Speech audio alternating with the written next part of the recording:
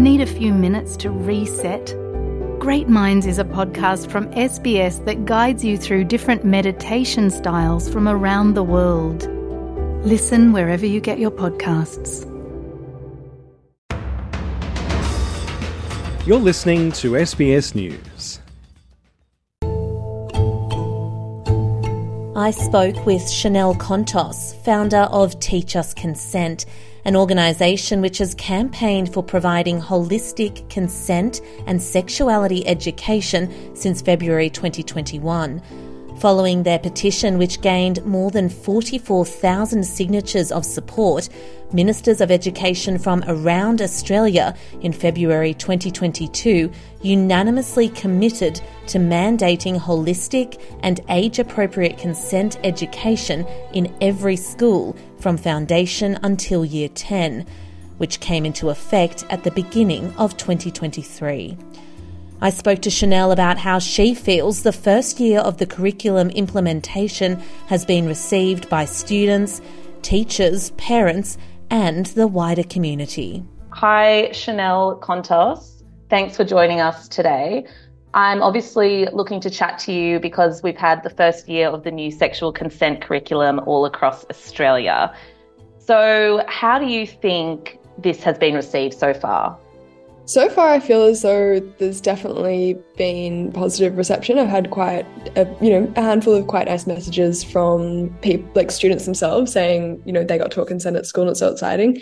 And I've had a lot of feedback from parents saying their children got taught about consent for the first time, and they came home and spoke to their parents about it, which of course then continues even further conversations. So yeah, I think it's overall, I think Australia is definitely ready for this sort of change.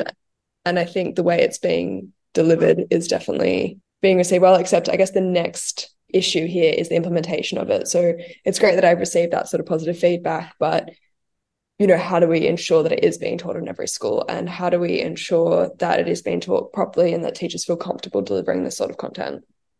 Yeah, I was actually going to ask you about implementation because obviously there can be a gap sometimes when we bring in new social policy or changes to things that have been operating one way for a long time. Do you feel as though so far it's being implemented well, or do you think there's maybe room for improvement in how it's actually being taught? I think there's definitely room for improvement in how it's being taught because we can always further upskill teachers.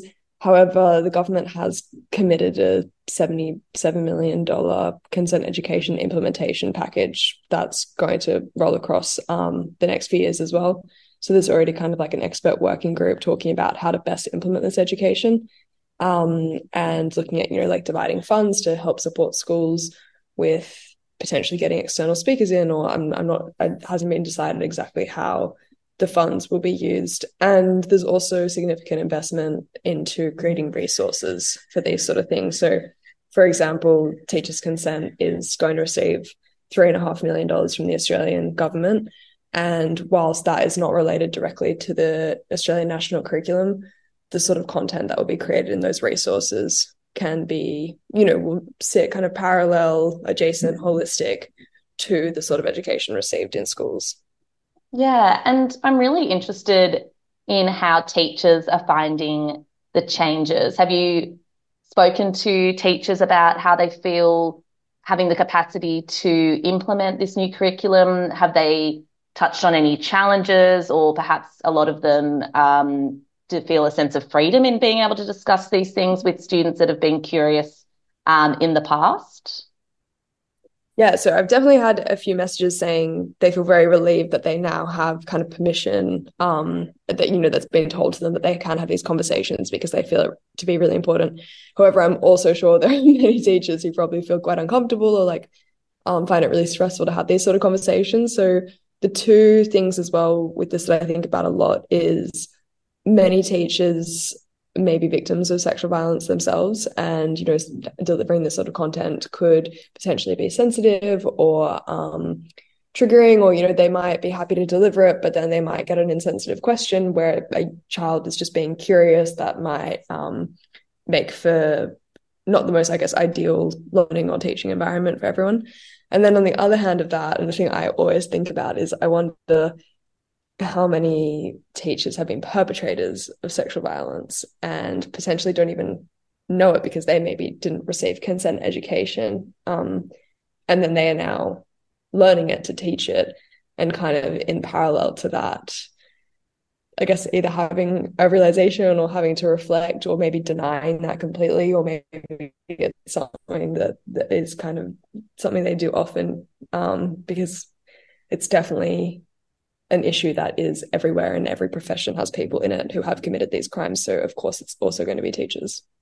Yeah, that's a really interesting point, actually. And I guess there's also, while it's been received really well by a lot of people, there obviously has been criticism of it, or concerns, I guess, naturally, like when anything new comes in by parents or teachers or people that perhaps don't have a full understanding of what it means. I guess people were worried about younger students, the kindergarten and the younger years. Is it a curriculum that's taught quite differently, I'd imagine, to those years? Could you sort of talk us through how that works?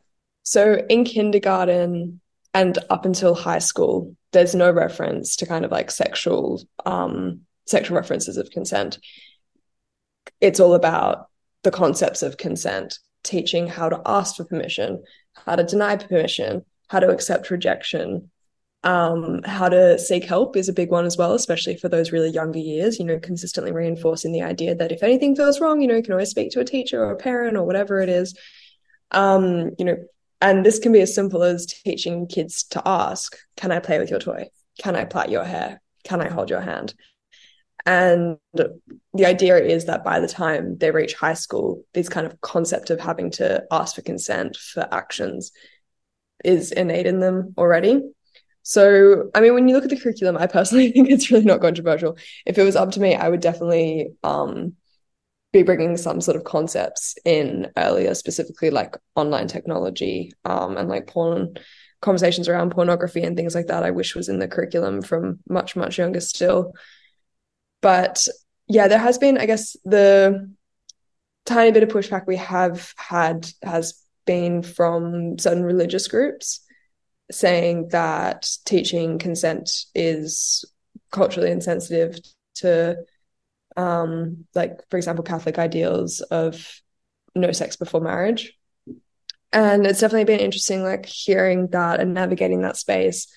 But ultimately, abstinence is a choice and sexual assault is not a choice. And whilst I personally do not agree with the teaching of abstinence, and that is not the way that I would teach sex or consent to anyone in my life, there's no reason that consent and religious ideals cannot be taught hand in hand. And in fact, they often complement each other quite well. Yeah, I was actually just going to ask you about that, because I obviously saw that the head of the Catholic education in Tasmania, Gerard Gaskin, said highly sensitive, amoral and potentially harmful information that teachers' consent alone determines whether any sexual activity is good or bad, legal or illegal. What would you say to that kind of comment?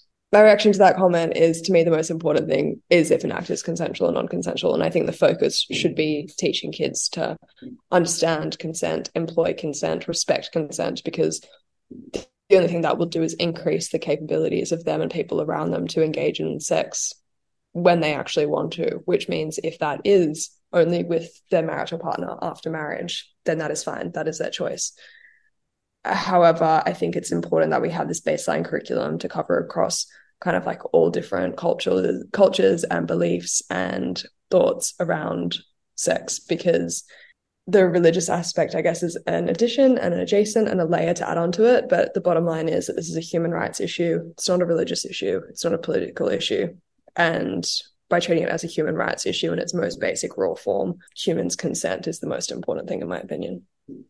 Yeah, and just finally, what are your, I guess, aspirations for sexual consent in the future, in terms of, I guess, what kind of society do you, in a dream world, imagine or perceive sexual consent to be practiced and thought about? What kind of reality do you want that to look like, I guess, in the next 5 or 10 years? Yeah, I thought about this a lot So I just wrote my book, Consent Laid Bare, and in writing it, I guess I was kind of like, what's my answer here? Like, what's the thing that I've, this is the problem, but what can the future look like?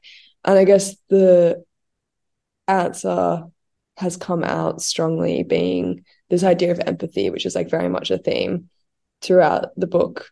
If we raise the next generation with empathy and teach them to be considerate in sexual situations, then rape culture can't exist. Like this idea of normalized sexual violence or like unknowingly perpetrating sexual assault or violating someone's consent, that would become a societal anomaly if considering the person that you're with in a sexual situation's actions, or any person that you're with in any situation, considering how they're feeling and if they're comfortable in that situation becomes the norm. So yeah, I guess the way forward out of it is empathy, which is both a really simple answer, you would think, but can also, I guess, if not ingrained in someone early, can be hard to teach later. And the thing is, humans are inherently empathetic, so the default position is to be an empathetic human.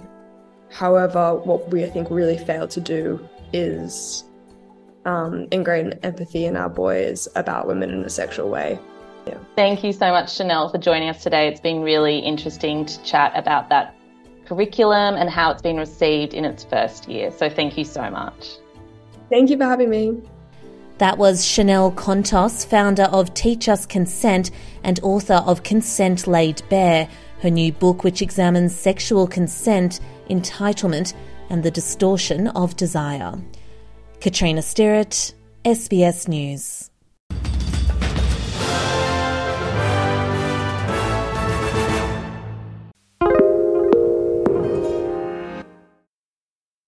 SBS is Australia's most trusted multilingual broadcaster. Our listeners are loyal, highly engaged and have supported countless local businesses. We offer advertising packages for businesses of all sizes. Our experienced sales team will guide you through the process of owning a great campaign. Bring your own ad or have our production team make you something in one of our 68 languages. Start the conversation with your new audience today. Email sales@sbs.com.au.